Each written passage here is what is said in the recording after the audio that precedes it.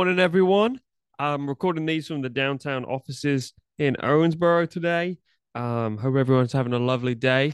Today, we're going to talk about some finance, some technology, and some just news, just straight up news. Um, some cool things going on in our world over here. Um, and I hope some cool things are happening with you over there. If you want to see some of the links that we drop in the article that I talk about today, and you want to see some more information on those, you got to subscribe to our newsletter that we drop daily on my personal LinkedIn. You can go subscribe to that.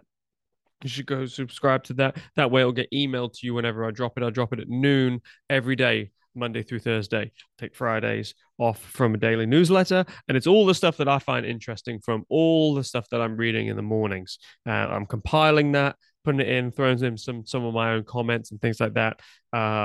So yeah, go check that out. It's over on LinkedIn, and go subscribe to it. Hopefully one day I'll have a big subscriber base, and my goal is to sell ads so I make money, and there's nothing wrong with that. So here we go. Let's start with finance. First thing, this is super interesting. uh uh and the way that we see phenomenon in the workplace or just in life, and then someone puts it into a system and says, yeah, this is why this happens. This is super interesting. So, do your employees steal from you?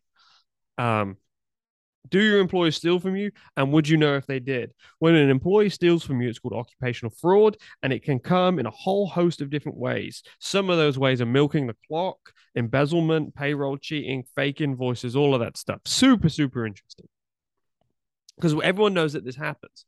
Everybody knows that this happens. Researchers have found that there are three key components that play into the mindset of an employee stealing. It's called the fraud triangle.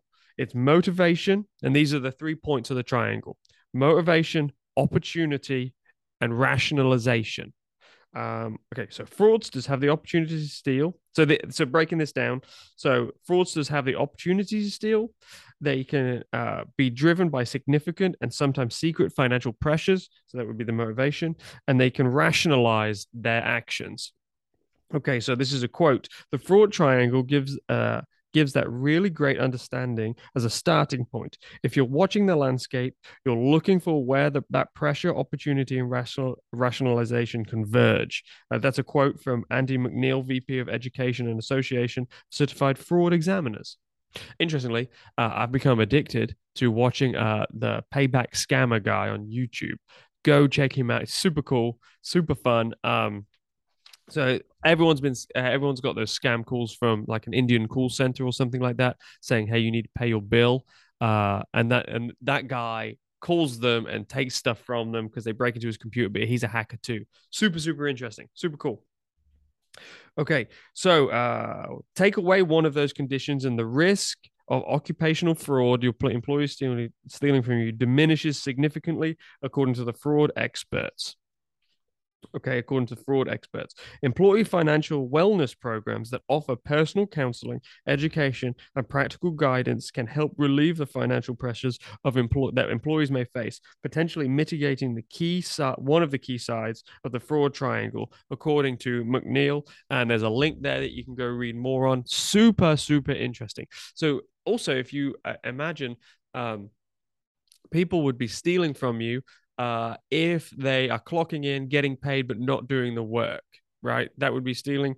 And so you're having to invest in your employees anyway to get them to do the things that you want them to do. So some of those programs might be super, super interesting for you as a company, depending on your employment pool and things like that. Really interesting to kind of begin implementing. Okay, technology, financial, venture capital is down. It is down. No surprise. No one has any money. If no one has any money, that means the big dogs don't have any money either, or at least they don't want to give it to you. Financial, but climate change technology companies are receiving impressive funding rounds. So investment is down overall, but climate technology companies, not climate change companies, climate technology companies are still receiving impressive rounds. And here is a couple. It's interesting. Northvolt is a European top battery maker. Raised 2.75 billion, the month's most mega round. There's an interview link here with Northvolt VP about the company's plans to scale battery production. Interesting. Expansive is a carbon trading platform, raised 400 million. Monolith, man, if I was gonna name a company that was gonna do big things, I'd call it Monolith. Is a clean hydrogen producer, raised 300 million. And TAE Technologies, a nuclear fusion startup, raised 250 billion. Um, and then, more interestingly, I think that's interesting. I think it's cool that those companies, it's cool that investors. So I said yesterday that the things that are being cut by companies would be investments in um, uh, uh, becoming cleaner companies, greener companies. So they're slashing those sustainability companies. They're slashing some of their sustainability expenses. But on a high level, investors can see that there's profitability to come from being cleaner. But otherwise, they wouldn't give them money. If they're greedy capitalists, why would they give their money to these projects unless there was some incentive? And maybe there is some government incentive that I don't know. But you can see that the old way of doing things is kind of passing away, and there's new technologies that are coming in that are going to help develop some of these. That's going to help the world and people in general and make prices cheaper. And if prices become cheaper, everyone is going to buy it. And if lots of people buy it, those investors get their money back. So I have high hopes for the sustainability industry.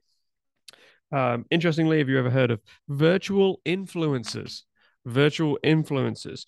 There was a boom of them during the 2020 lockdown. So these would be, so everyone sees an Instagram influencer right now. So an Instagram influencer is someone with lots of followers, and then companies pay that person to push their products, right? So now you can get a virtual influencer, which would be just a comic book character who has an Instagram page, not a comic book character, but a AI generated person or figure. I guess it could be a comic book character who's created by a company and they throw them on a page. And sometimes you can interact with that person depending on how good the system is. So these are kind of dying. There was a boom of them in 2020, mostly Japanese, kind of Asian people. Um, these were the influencers. There's a link there to how these were dying, but but and everyone thinks it's kind of stupid now. But there's no difference between this and a cartoon that pushes an agenda anyway. Because cartoons and art are influences, and I would say they're a greater influence on the community, on people in general. It's laying in up and laying in propaganda into art is more effective than any Instagram influencer. If you read a story and you take away something from that story, that's going to develop something within you, a propensity one way or another. So there's nothing. So if you create a TV show and Disney's doing this, and actually anyone is who's creating stuff is doing this, and is pushing an agenda. Everyone does this. Is pushing an agenda. That would just be a virtual influencer too. So to write off this idea of virtual influencers, you just can't, because you're going to watch art. Your kids are going to watch TV shows, which is art, and those things influence people. Okay, in news, is this the end of video games? Have you read? Have you read Ready Player One? Super interesting. Where's my article? Here it is. The end of video games. Roblox. Here we go. Roblox became the latest gaming company to report weaker than expected earnings for the second quarter. I don't even know what Roblox is. I think my children do. Not only did the gaming platform not have as many daily active users as analysts predicted, but its users didn't buy as much Roblox in-game currency and the main source of revenue, the company's main source of revenue, Robux. No one bought Robux, apparently, recently. Video game playing is down overall, and tons of children and adults are headed outside to enjoy the world again. Everyone was sick of staying inside. Video games are getting kind of boring anyway. If you play, even the most gamer of gamers, I was talking to Noah, who works at the agency. Noah is a video gamer, well, we have a video game review. I don't play video games. He said video game streamers, after a while, just they start to hate video games because they play them so much. So if you lock kids inside and they play video games for a year and a year and a year, they're eventually going to hate it. And maybe everyone's going back outside. You should go read Ready Player One. Here we go. For one, people are touching grass again, and instead of just Animal Crossing weeds. The world is on a vacation, Electronic Arts CEO Andrew Wilson said during an earnings call last week. And Sony reported players are spending 15% less time on their PlayStations than they were a year ago because they were stuck inside a year ago. Less time equals less sales. Video games are dying. People are spending 13% on video games, 13% less on video games than they were a year ago. Plus, semiconductor shortages and supply chains restricted console sales. World is becoming normal, at least for a short period of time, and everyone should get to this. There's a link in here. Coinbase reported a downturn in trading because everyone's scared of crypto because it blew up for a second, which is cool. And last little tidbit, Domino's is leaving Italy because it sucked. Why would they try to sell cheap pizza to Italians who love pizza? The snobby people. They try to take cheap pizza to a snobby people. Starbucks is actually succeeding in Italy, which is a shocker. That's it. Thanks for tuning in today, guys. Check out our newsletter. Go subscribe to it. It's on my LinkedIn. It will drop every day if you subscribe to it, Monday through Thursday, because I take Fridays off. Not from everything, just from this. If you go and subscribe to it, it will be dropped in your email inbox every day when I drop it. So these go out at 10. These little lives, they go out at 10, and the newsletter drops at 12. So look forward to that. And look at everything that we're doing. If you like what we're doing, come be a part of our empire, our agency, our team.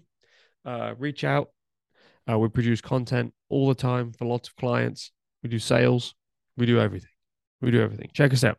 Check us out. Good to see you today, guys. If you have any comments, questions, drop them in the comments. I'll respond to them in there. Maybe I'll make a separate video about your comments. Put it on TikTok, or maybe not. All good. See you soon.